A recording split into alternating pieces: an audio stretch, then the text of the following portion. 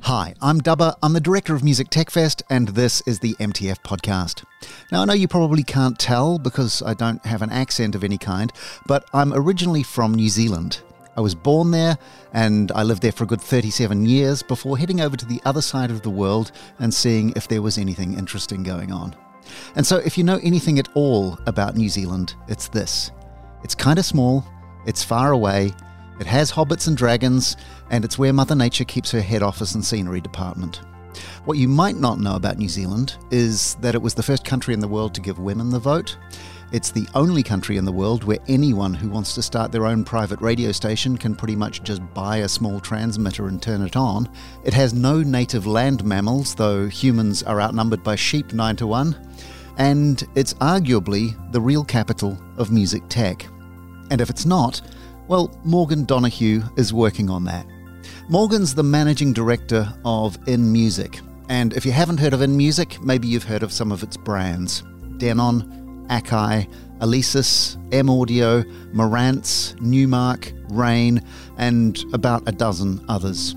You've also heard of Serato, where he was the CCO for 5 years, and maybe also Melodics and Neura Headphones, where he's an investor. Splice.com, where he's an advisor, Vodafone, where he was global head of music, EMI Music, where he was label manager for both EMI and Virgin, and he'll tell the story, but he's had what you might call a career in music and tech.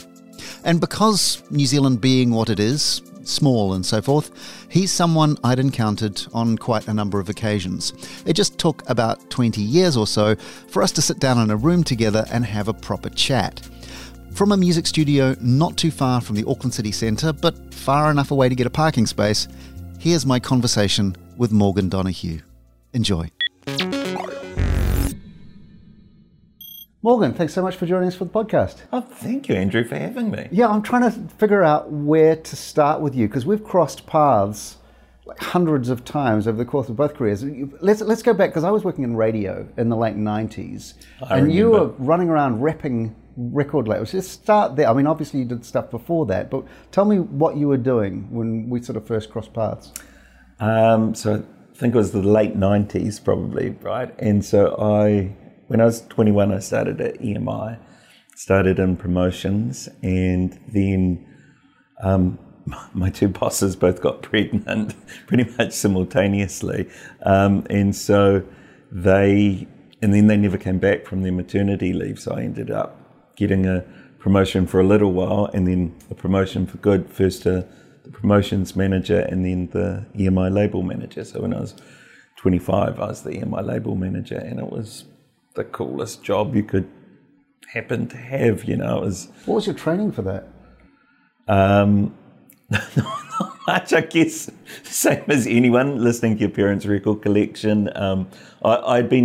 The reason they offered me the job was I'd been working at the Big Day Out office, and we'd been doing a whole lot of tours. I'd done 100 international tours by the time I was 21. And Sorry, back up. 100 international tours by the time you were 21. How does that work? So I was managing a band at school, and that went quite well for a few years. And we invited this guy called Johnny Leach along to help us. We were going to Wellington for our first gig at Barbadega, and we were like, oh, let's get someone who understands touring to come along. And so he jumped in the van, and here's this ace tour manager, and we started driving, and half an hour later he's like, you don't need my help, I need your help. And so he owned the company that ran the Big Day Out in New Zealand, and he asked me to come in and offered me $200 a week, and I was doing communications at AUT at the time, and I was like, wow, this is awesome. So I did that, and at the end of it, they said, stay on, we'll pay you $250 a week. I'm still living at home, I'm 19, and we've got this woman, Alanis Morissette, coming next month. We've got this band, the Fugees, coming the month after that, and then we have the Smashing Pumpkins, Cranberries, Tina Turner, blah, blah, blah, blah, blah. You know, it just went on and on and on, and it was awesome. And so I was on EMI's radar because I would call up and be the annoying guy from the promoter going, how many CDs have you sold of, Metallica? And they'd go, and they'd always inflate it by, 15 or 20,000 so that we would tour them. Yeah. But we knew that, and we knew what was going on. And and so EMI came to me and offered me the job. And it was more than $250 a week. It was still a tiny amount, but it was so exciting to work at a record label. And they were like, right, Friday night drinks are compulsory. And I'm like, oh, amazing, great. Stand up on the balcony, and we used to make darts and throw them across into Auckland Girls Grammar, after everyone had gone home. And it was, try and get a dart across the road. And, it was amazing. And once again got to tour with a whole lot of my favourite bands, so Radiohead, Blur, Beastie Boys, all of that stuff. But probably the most exciting part of all of that was signing local bands. And it really came to a head. We had an executive meeting on Waiheke, and I said, look, we need to sign some local bands. Everyone else is signing local bands, and then they're in control of their own destiny. But it was an expensive thing. We obviously had Crowded House and Neil Finn through Parlophone in the UK, and the Mutton Birds through Virgin in the UK. But that was kind of the extent of our local repertoire. So we're like, well, we've got to get into it. And it just went to a vote. And the first 3 people, there were 6 people, the first 3 people voted no. I was 4, the MD was 5, and the finance guy was 6. And so after me, everyone voted yes, and then the MD said, well, it's a tied vote, and I voted for it, so you can do it. And so, and I had this list of 5 bands that I wanted to sign, and we did. So it was Good Shirt, and, to take, Rodney and Gareth and all the boys and take them from their studio in Grey Lynn, their house, and, have a #1 single was awesome. And look, the beauty was nearly every band we signed went gold or platinum, and we had some big hits. And we structured deals that made sure that the artists got paid, because that's what we wanted. We weren't in there to, sell 150,000 records and spend all the money on TV advertising at the time. Because it's going against type, though. I mean, if you're a major record label and you're signing local artists in order to help local artists, you always assume that there's this undercurrent of, we're going to rip these guys off, or, they're sort of the big villain. And was that the culture that you were kicking against, or was that actually not the culture? I can't even claim that. I can't claim at that time to have understood the local music profit and loss on this, like how it all worked out. But there's a music industry legend, Chris Caddick. He was my boss at EMI, and his thing was, okay, we're doing it, but we're only doing it if we're sending them a check every quarter. So if we're not doing that, then we have failed. So we're watching every single penny, and we're doing this properly. And I'm like, okay. And then he's like, right, you and me are going on a proper finance course. And we went to Australia for it, so we could really make sure that we understood every bit and what bit of difference a royalty break would make, or if you spent more on the packaging or the video and blah, all of these things. So we're laser focused on delivering it. And even things like, we had Golden Horse on a P&D deal through Tracy McGann's Siren Records, and we were like, okay, we think, and the album was off the chart. This is Riverhead, and once again, it's Chris more than me, but Chris is like, this can be a #1 record. I'm like, and they were playing with the Auckland Philharmonic the next week. He's like, the next month, and he's like, but we need a new cover, and we need to take the ability to market it. So if it fucks out, it's out. We're making the loss, not Siren and Golden Horse. And so we then licensed the record off them for 6 months or something, and smashed it with advertising, and it went to #1. Yeah. And Maybe Tomorrow was it was the most played song of that year. Yeah. And so, and we still paid them a big check because we really understood the finances. So no, I can't claim that bit as my own, but I learned if I ever was doing it again, I'd make sure. For sure. There was a really interesting context around that time too, in that Helen Clark's Labor government had just come in. They put a massive injection into culture and cultural funding through New Zealand On Air. And so there was now support, not just for funding local music, but actually making sure that it got broadcast. What sort of a difference did that make? I don't know if this is a trick question or not, because my wife she set up that New Zealand On Air funding scheme with Brendan Smythe at that time. She wasn't my wife at the time, but she was in 2000. But it inclined you favourably towards Yeah. So I've got to say, we would not have done any of that look, New Zealand On Air made it possible for it to happen. Otherwise, what happened in that local music industry would never have happened without the help of New Zealand On Air. The $5,000 video grant, which you could then match for another $5,000 to make a $10,000 video at that time, that was like, great. There's, the $50,000 album grants, all of it. Their pluggers were out there pushing songs at radio before I think the record companies understood how to do local music at radio. And they did hit discs. They tried to break things internationally. They were super, super helpful. So, and they had a pretty hot team as well. My wife Nikki was there, obviously, but Camille was there, David Riddler was there, Brendan Smythe, Mike McClung. It was a range of highly, highly talented people. And super fans. Yes, and super fans. And we were all going out to all the gigs, and there was a real vibe for local A&R. We were doing compilations, local roots compilations. We did Lazy Sunday compilations. It was just the ability to go, yeah, great. It was one of those dream jobs that you would go, I would have paid for that, to hang out with your favourite brands, sign your favourite bands locally, and get to work them and give them money and make them happy, and then go on. And Pluto was another one we did, and Salmonella Dub, and it was great. Black Seeds, Blind Spot, it was a great time.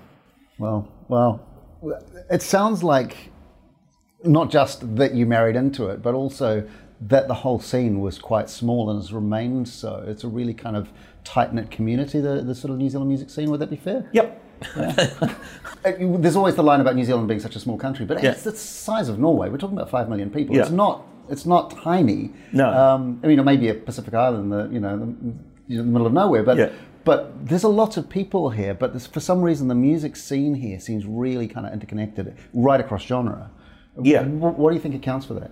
I think a lot of us, bumped into Callum next door, and we're good mates, but we probably see each other once a quarter or something like that. But he did that Scribe and P Money records. That's he ran Dirty Records with P Money, and he did the Tiki Tane record and all of that. And so we've known each other. That's an easy 20 years. Mm-hmm. We've been to America together to meet with Universal and a whole lot of stuff. So, but there's another 50, 100 people like that we can just bump into each other and we won't miss a beat. We'll have been, just straight in, how's this, how's that, blah, blah, blah. So, if you go to the Music Awards or the Silver Scrolls or any of that, spend half the time bumping into your mates, I saw Dobbin yesterday. He came around to the house, and it's a lovely thing. And I think when you've been in it long enough, it's just normal, and you just look. We have this little thing on a Friday night where Adam Holt from Universal and Ant Healy from APRA, and there's Peter Ehrlich, and there's 10 or 15 of us every Friday night at the pub, and everyone's always welcome, and there's always a quorum of 10 to 15 of us talking absolute nonsense, but it's a nice way to finish the week, and it keeps you in tune with what's going on. And we always have a cheers for any musician that has passed. Wow. So for you, where does it start? What did your parents do, for instance? Does that have an impact? Yeah. No, I think it has. My dad's a marine biologist. Okay. So he's a whale and dolphin and seal and sea lion expert. So growing up, Mum and Dad are both English, and mum's Scottish, and They came out here in 3 years before I was born. Dad finished his master's and Mum finished her teacher's degree, and they came out here 3 years before I was born and went to the most remote part they could find. So they went to the highest communes up on the Coromandel, and they had 3 years there. And then I was born and I spent 3 or 4 years growing up in communes.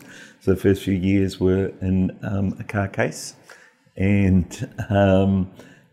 living off the land. Dad spent his final money buying a fishing boat. So when I grew up, he was a long line fisherman for snapper off the Coromandel, and Mum was a teacher.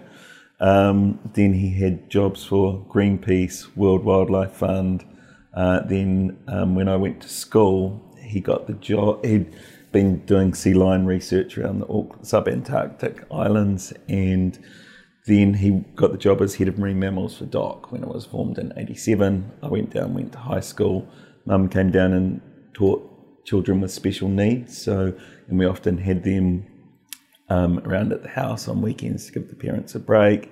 I grew up with them protesting on drilling rigs, trying to stop mining on the Coromandel. And then after a few years in Wellington, Mum hated it and was like, get me close to Coromandel. So Dad said, I could resign or I could work from the Auckland office. They said, you can work from the Auckland office.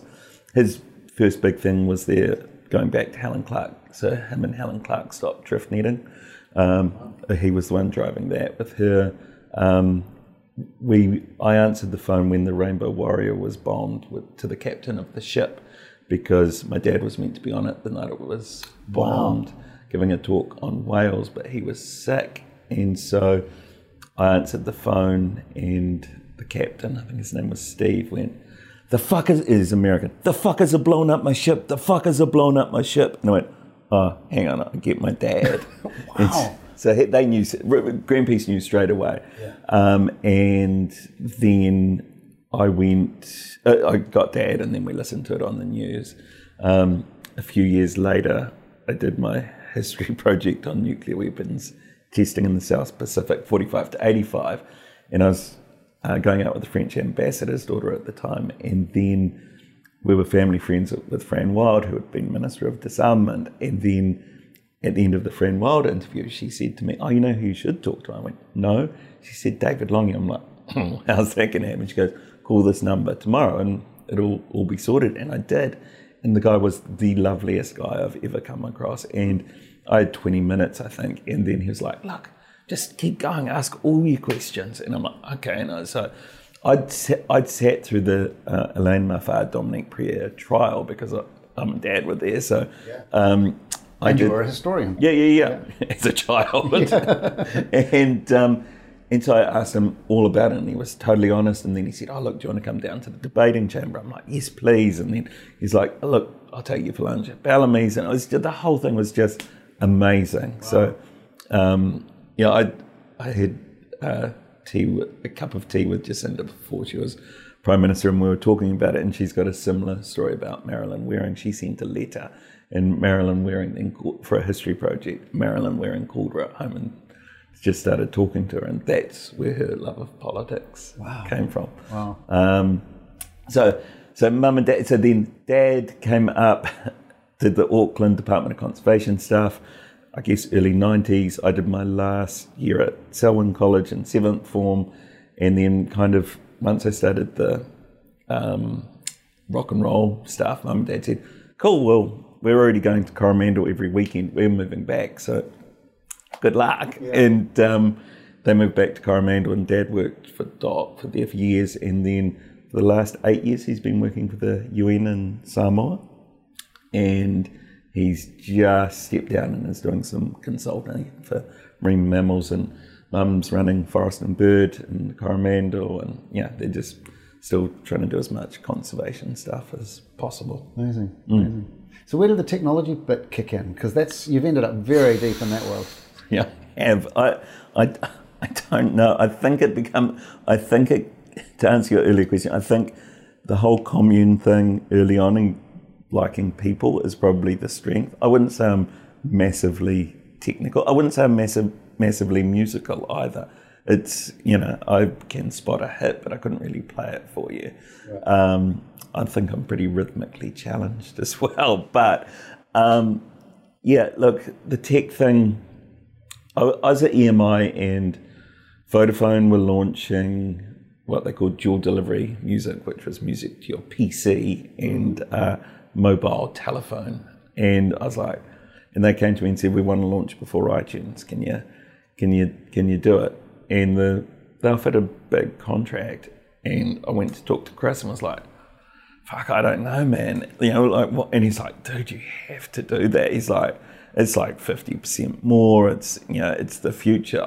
I'm going to be gutted, but it's the best thing for you. Right. And so I was like, okay, let's do it. And so I did it. That was mid-2006. Put out my last local record. I think it was June the 16th or something. It was a Friday. It was the Black Seeds on the Sun album. Debuted at one, massive. Oh, it was Into the Dojo, I think. Now, and it debuted at number one. I had this party, and then I went to the St. James, and they gave me this royal box, and then they gave me a shout out and shone the light down. And I was like, oh my God.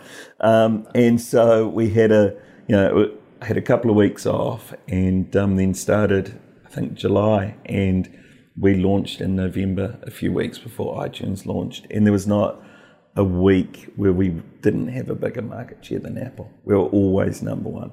So I read something, Audio Culture had put up something saying, oh, music, iTunes launched 20 years ago, or whatever, 10 years ago, and amazing, the transformation, listed all these other services. And I was like, yeah, and Vodafone were the first, and they were number one, and here's the article from the Herald. So thanks very much. And so I think we did 106,000 single sales in December 2006 or something like that. And it was a great time. And that was the only country in the world where Vodafone was number one.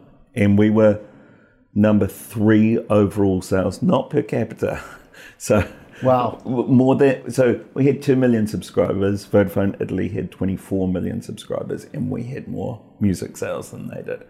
And so, I had negotiated all these new deals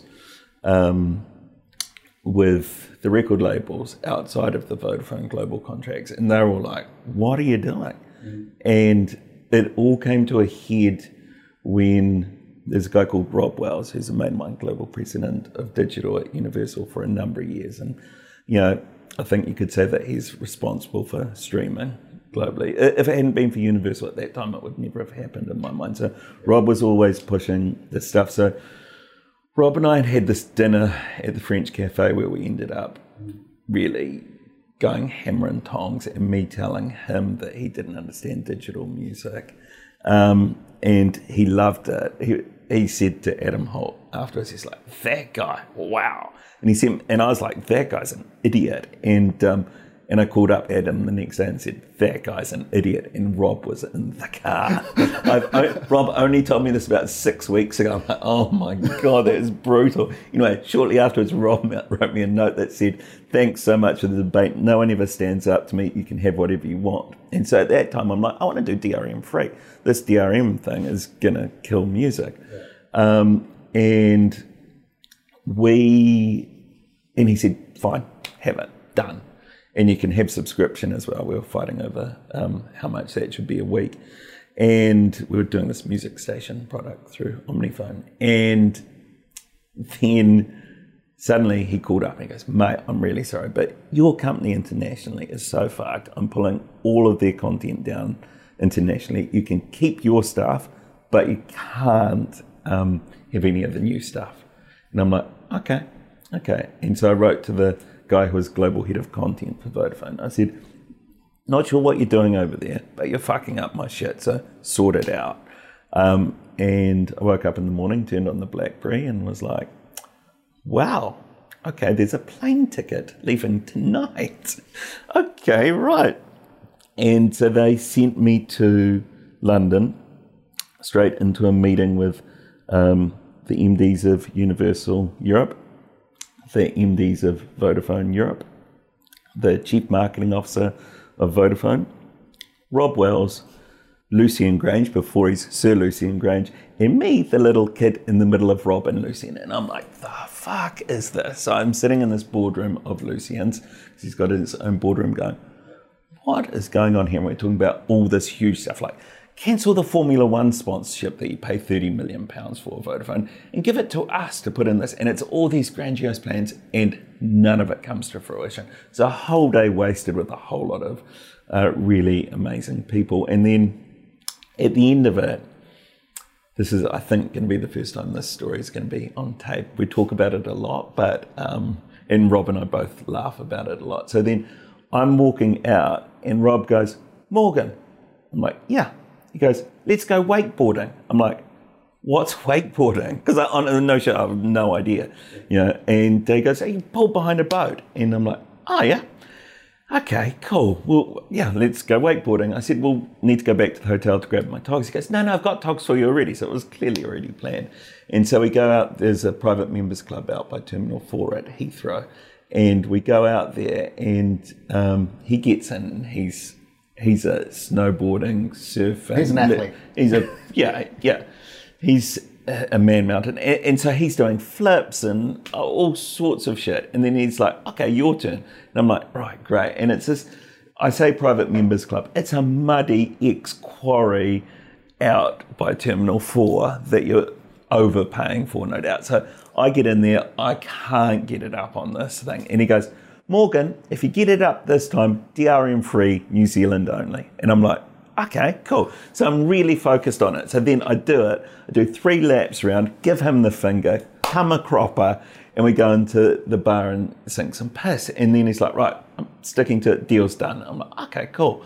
Great, I'm going to go back to the hotel. I get back to the hotel where all the Vodafone guys are, and they're like, what happened? I'm like, I went wakeboarding, did a few laps, got my DRM free deal for New Zealand only. You guys are still fucked, but I'm all fine again, so sweet. And they're like, okay, cool. Well, and they offered me the head of music job on the spot. And I'm like, the global head of music. I said, look, I've made a commitment to launch this service back in New Zealand. So I went back, launched that.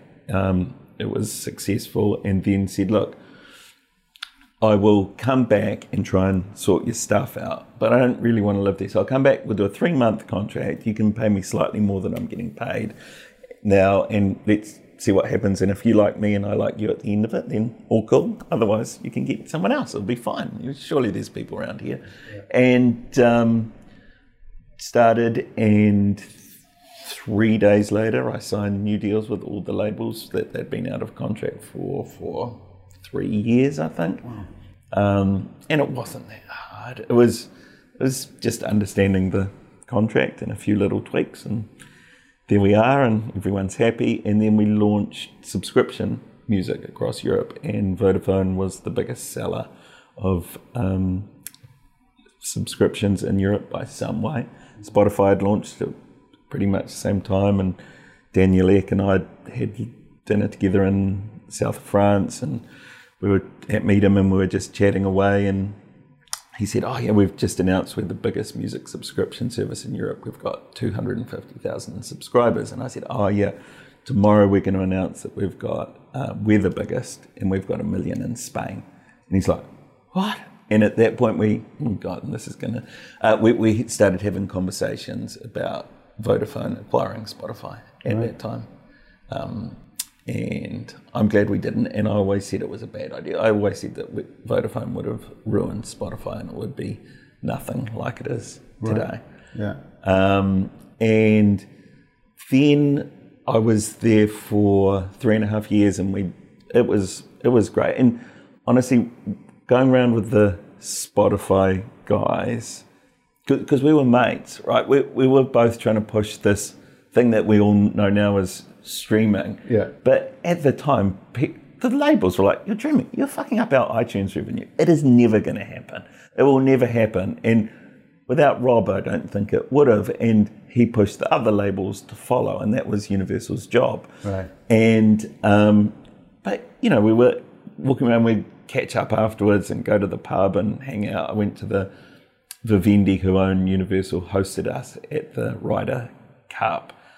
they had their own hole at the Ryder Cup in Wales. And so me, one of the Universal guys, and the Spotify guy, and we had this amazing weekend up there. But I mean, look, we would all go to like the MTV Awards together, and and everyone thought we'd be like this, but we're always just hanging out and having fun, and it was a great time. But I decided, like I said before, that DRM was the killer of all killings, and I think now you just don't notice it. People probably don't even really understand DRM anymore at all. Well, it was really obvious in its first implementation, and now it's not. Well, no, now you can just... and I think it's the cross-device thing that makes it just so seamless. It's like, oh, sync it across this, and this. But at the time, I was like, I just can't see a way where this isn't going to be a pain in the ass. And we would, I guess now you've got only 2 people really powering handsets, but at the time Nokia was massive and using Java, and we're having, there's all sorts of shenanigans when it came to interoperability between devices. And so I went on a big mission. We had a joint venture with Nokia and this is the first time I'm talking about this as well, called Project Auckland, which stood for All You Can Keep Land, and it was unlimited MP3s, yours to keep forever. So Spotify, but on steroids. And at the time, there were 4 major labels, not 3. And we went hard, and we spent a year doing research, and we went to all the labels with what I suspect is the biggest check that anyone has had offered for that service. And we got a long way down the track, and 3 of the 4 were in, and one of them just was off the planet. And we were like, and so they sent the term sheet through. I didn't even go to anyone else. I'm like, no way. And they'd taken so long to come back, and it was just like, we out, we gone. And they came back and like, no, but negotiate with us. I'm like, it's too late, I pulled the pin. And they're like, no, you can't do that. And I'm like, And the guy that did it now runs one of the biggest studio streaming services in the world. And so we laugh about it. But yeah, it was, and after that, and I don't think it was just because it was called Auckland, I was like, oh, it didn't work. And after that, I was like, I can't sell subscriptions and full track things and ringback tones and ringtone. I'm like, I'm done. It's been amazing, but time to take the kids home. And so that was 2011, and I came home and moved to Serato. Yeah, so Serato's a bit of a sideways step, because it's not about distributing recordings of music. It's about music production, music making. Well, and performance by DJs. Yeah. I mean, at the time, they had this service called White Label, which was, this is weird, the record labels paying Serato to give it away for free. Through their digital service, because at the start, the implementation of Serato, it killed vinyl sales dead, and so the only way you could break, because the labels were used to sending out 12-inch promos. Here's a white label. Here's a blah blah blah. Yeah, that was one of my first jobs at EMI. Was wrapping up the 12 inches to send out to the DJs, and we just. They were like, if you can do it and deliver it inside your Serato thing, then that's great. And you give us all the data back and we'll pay you per one. And it was a good way to print money. And when I got there, I was like, how did you do that? Like, that's amazing. They're like, oh, it just happened. I was like, wow. So, yeah, look, I guess.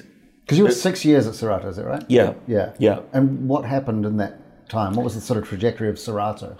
I got there, and I think there were maybe 22 people. They'd had that amazing start with Pitch and Time, when it had just been Steve and AJ making this thing so Steve could learn to play bass. And Pitch and Time, now 20 years later, is still the best pitch shifting, time stretching algorithm in the world. And then after they made quite a lot of money out of that, they were like, let's make a DJ product. And I think they maybe employed one other developer to launch Scratch Live. And they demoed it at NAMM, and it was a massive hit. And then what they called the SL1, which was the first interface box, was the biggest selling product in American retail, American musical instruments retail that year. It was more than guitar strings, more than guitar picks, like just massive, because it changed everything. Because the innovation was put recorded timecode on vinyl. It was basically that you could take an MP3 and drag and drop it onto an acetate. Yeah. And then manipulate it without anyone knowing. So you're not having to change a record. You're not carrying a bag of records. You're carrying a hard drive of your favorite songs, and that's it. So they've been through that massive growth and that massive success of making tons and tons of money. And then there was maybe 22 people. And look, they'd been chasing me for a long, I probably had a 6-month conversation with them, and at the time there were a lot of other people offering me cool jobs, and I was like, this is all fine, and Vodafone really wanted me to stay, and Vodafone New Zealand had offered me a GM role as well, so it was all, what's happening here, what are we going to do? And so Serato, I got there and I was like, wow, okay, we need to rebuild this. We need a new code base, because we could only make 2 pieces of hardware a year, and we couldn't always be at this very top end. And we needed to make improvements in everything else we're doing. We didn't market, we didn't sell, they didn't know what a channel was. It was time to bring some sales, marketing, and business now to the operation. They didn't have a finance person. It was kind of weird. It was like 2 teams of developers, and you couldn't really talk to them, and it was madness. And my first thing was like, right, cool. Spotify wants to do an integration with us. We should do it. And they're like, that'll take 2 years. And I'm like, okay, Spotify, we'll get back to you. And by the time we went back to them, it was too late. They were gone. They didn't have time for us after that. And so it was time to rebuild Serato, I think. Do artist relations. They hadn't done that properly. Put in studios all across the world so the artists could go in there. So it's great to be based in New Zealand and a success overseas, but you actually still need people overseas. But they'd always just had people locally. So it was great. It just needed a bit of time spent on it. And so we did, and we grew it from it was 22, I think, to 125 when I left. And still remained profitable all the way through as we grew it. And no, it was a great thing to do, and I loved it. And it was the long negotiation and me then actually pulling out and saying, nah, I'm not in. I was having my leaving party for Vodafone in Madrid at the hotel where Real Madrid stayed. It was mayhemic and crazy and awesome. But as I landed there, Sam, my mate, who was the CEO of Serato, who now runs a company called Melodic, so I'm a shareholder. And so Sam called and he said, the board said you can name your price. And I'm like, really? He's like, yeah, they said name your price. And I'm like, okay. And I was like, so I sat down in the hotel before I went drinking and went, here's the number. And thought, well, they'll never agree to that. And 5 minutes later, they agreed to it. And I was like, should have gone higher. And came back and did it and loved it for 6 years, but was also time to get out of there.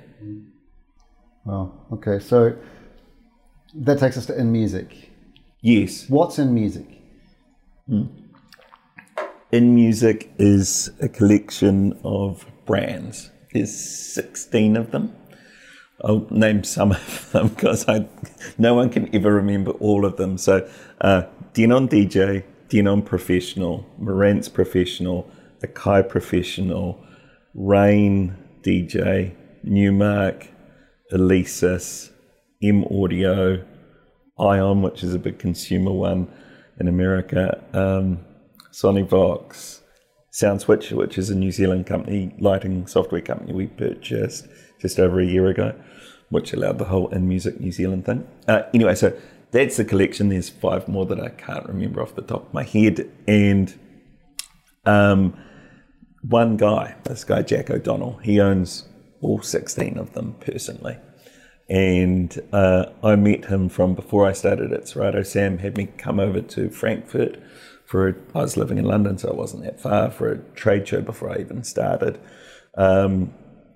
And I met Jack there, and a few times Jack had offered me roles when I was at Serato, and then after I left, he offered me a role, and I said, actually, I don't want a job right now.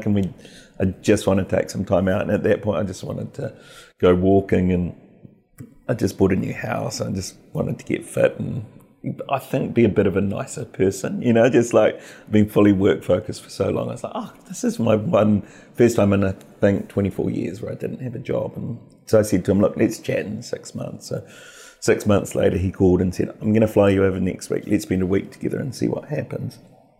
And so I went over, and he said, okay, come and work for me. And Roland had offered me a job at the same time, and a few other people. I said, look, I only want to do 3 days. I still want to be able to do my own thing of nothing.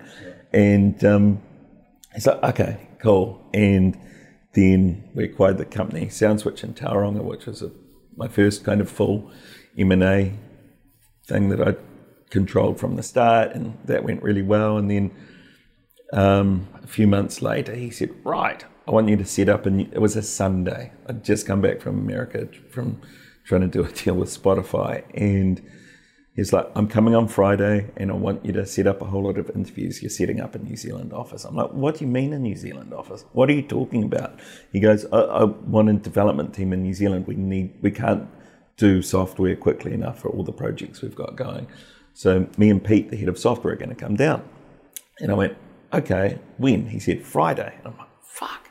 So it was like starting a flat. I had to find an office, buy a fridge, dishwasher, desks, internet, but all of that stuff. I'm like, So he walked in on the Friday, and one of the owners of Serato, because they were really helpful, were helping assemble the desk, and we sat at the desk, and then we started interviewing, and he sat through 20-something interviews that weekend, and we appointed 10 people, I think.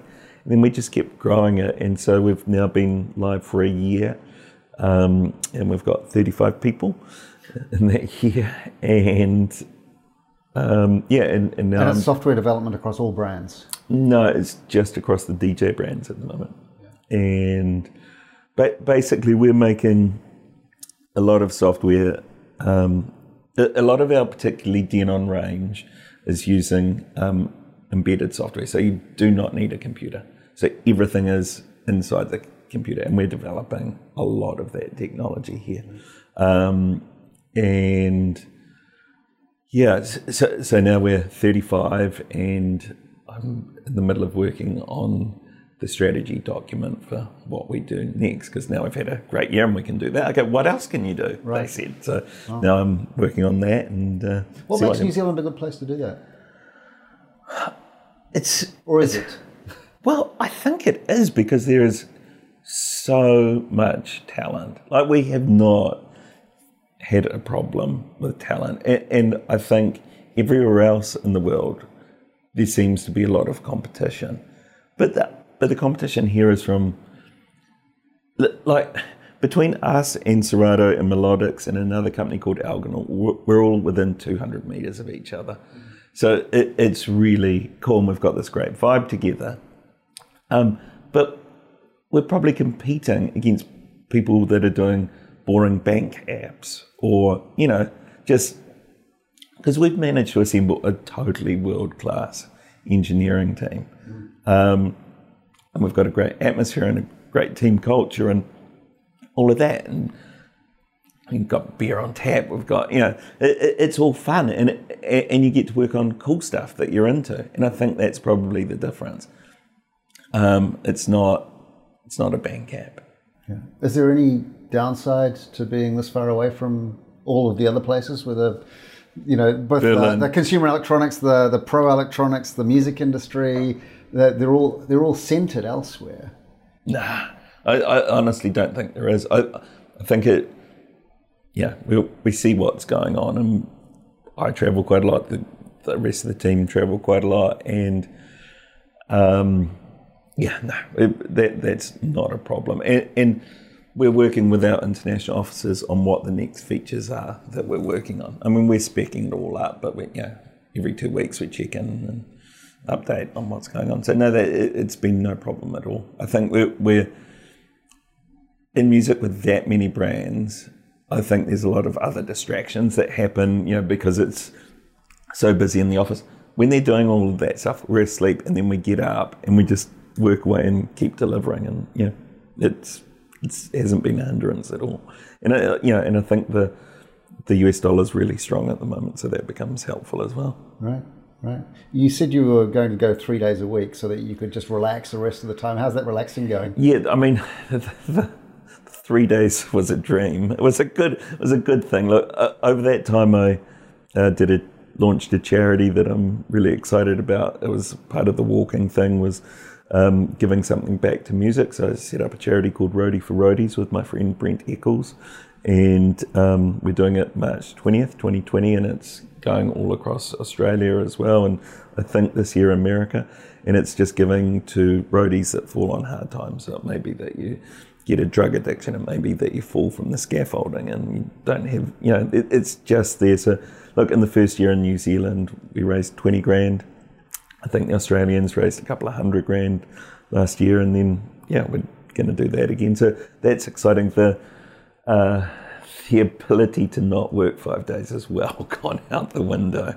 But I'm having a fun time. And at some point, I know now what it'll be like when I stop working again. And you're also investing. Yeah. Tell me about some of that. So I've got an investment fund called Pacifica Investments. There's 3 founders. There's myself, a guy called Mike Todd, who's the Chief Marketing Officer at Air New Zealand, and a woman called Rashna, who's my old friend we both worked at EMI at the same time, but we didn't know each other. She's from Wellington, and she came back in January this year and was like, right, come and meet my mate Mike. And so Mike and I sat down and talked about a whole lot of startups and stuff, and then at the end of it, Rashna said, right, the 3 of us are forming a company together.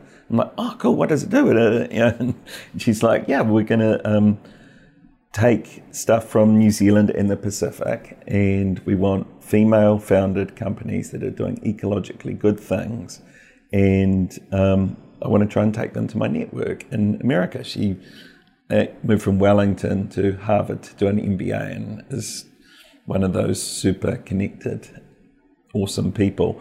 And so I'm like, yeah, great. And I said at the time, look, I've got no experience with this, having a fund. So look, I'll just take a smaller shareholding and I'll do the notes and make the tea and blah, blah, blah. And they're like, no, we're all thirds, we're all in together. So I was like, okay, cool. And it's been awesome. The sad thing is we haven't found something to invest in. We've gone really deep with 2 projects and spent a lot of time and effort and a bit of lawyers' money drawing up contracts, and they just haven't come through, which is a bit disappointing, but 2020, hopefully that will happen.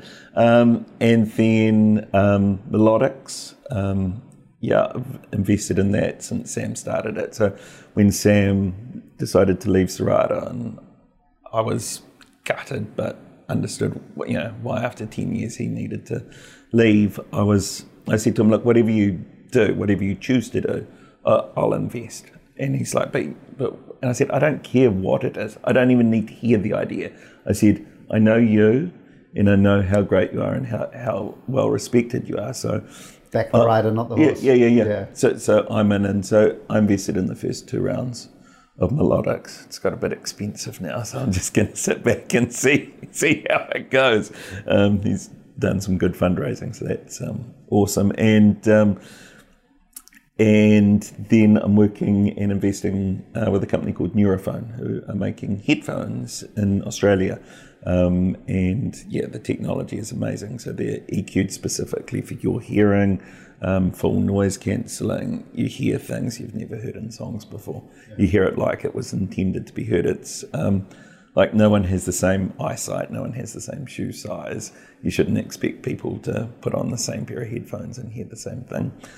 So that's really exciting. And those are the kind of investments. Wow. So is there any plan for like 5-10 years, or is it just the sequence of things that fall out of the sky and land in your lap and you go, I'll give that a go? There's never been a plan.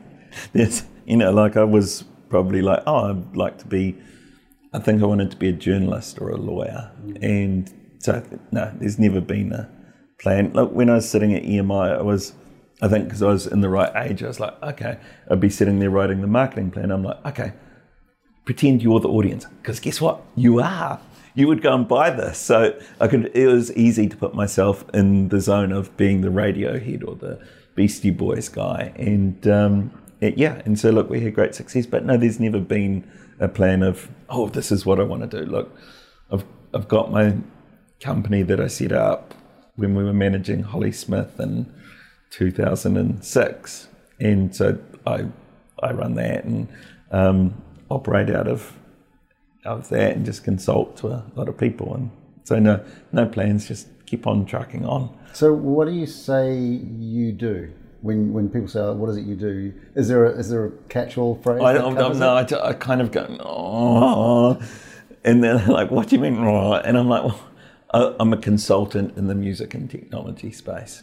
I think is probably the simplest way of describing it, because there's been a few other companies I've worked with over the last couple of years. So that's I think what I do. I'm also the managing director of In Music New Zealand, and look after all of those guys, and I'm the CEO of my own company, and there's a lot going on, and I'm just I'm pretty keen on helping people. If someone wants to know something, I'm happy to sit there and have a chat. Hopefully I'm not telling them the wrong advice. Is there anything that you set out to do you haven't done yet? No, I mean,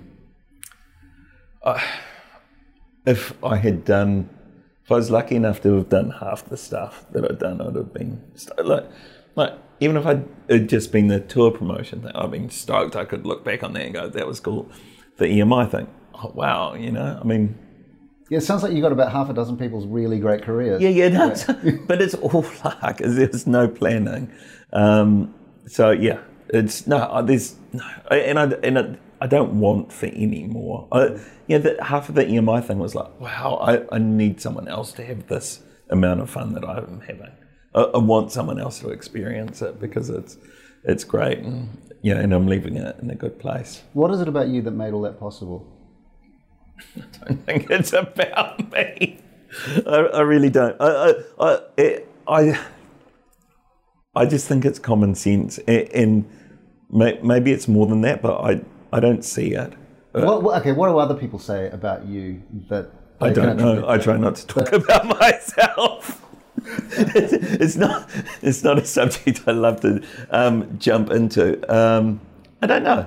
Maybe it's a singular career, and it's not just something that the career happens and you just happen to be filling those roles. That was you that was doing those things. You don't think there's a particular characteristic or trait that you have? Honestly, I think it's what I said before. I think it's people. Yeah. I honestly really like people, and I really like talking to them, and I really like trying to, get them on side's the wrong terminology, but I like working with people to get a situation where everyone's going to win out of it. Right. And so whether it be the record deals with the bands, whether it be selling the concert tickets, whether it's going and doing the deals with the record labels for streaming or DRM free or any of that, I'm like, okay, we can. I always go and think we can get a result here. And there's very few times we don't. So your advice for somebody who wants to sort of follow in your footsteps? I don't. Look, that's I don't know how to answer it. I'm just like, follow in my footsteps. Why would you do that? No, look. You've given us some pretty good reasons. There's some nice parties and private members clubs. Sure. Sounds amazing. Sure. Look, if you love music and you're good at communication, which I think, honestly, that's probably my strength. And now there's not many things that really surprise me or get me hugely emotional. There were things in the day that did, then just follow your passion. That's all that I've done. And I've been lucky enough to have been put in some positions that have allowed me to grow and do cool things. Cool. Morgan, thanks so much for your time. My pleasure, Andrew. That's Morgan Donohue, and that's the MTF podcast. If you want to know what's going on in the world of MTF, our upcoming events in Frankfurt, hosting the MTF Innovation Stage at Music Messe, running the ICE Labs, exploring sound design for urban environments and industrial applications in Mannheim, and further adventures around the world as the year progresses, you can find us at musictechfest.net, at Music Tech Fest on Twitter, Music Tech Fest on Facebook, Instagram, LinkedIn, and so on. If you enjoyed the podcast, don't forget to hit the subscribe button, like, share, rate, and if you have a moment, we'd really appreciate a review, particularly one with the 5 stars on it. And in the meantime, have a great week, and we'll talk soon. Cheers.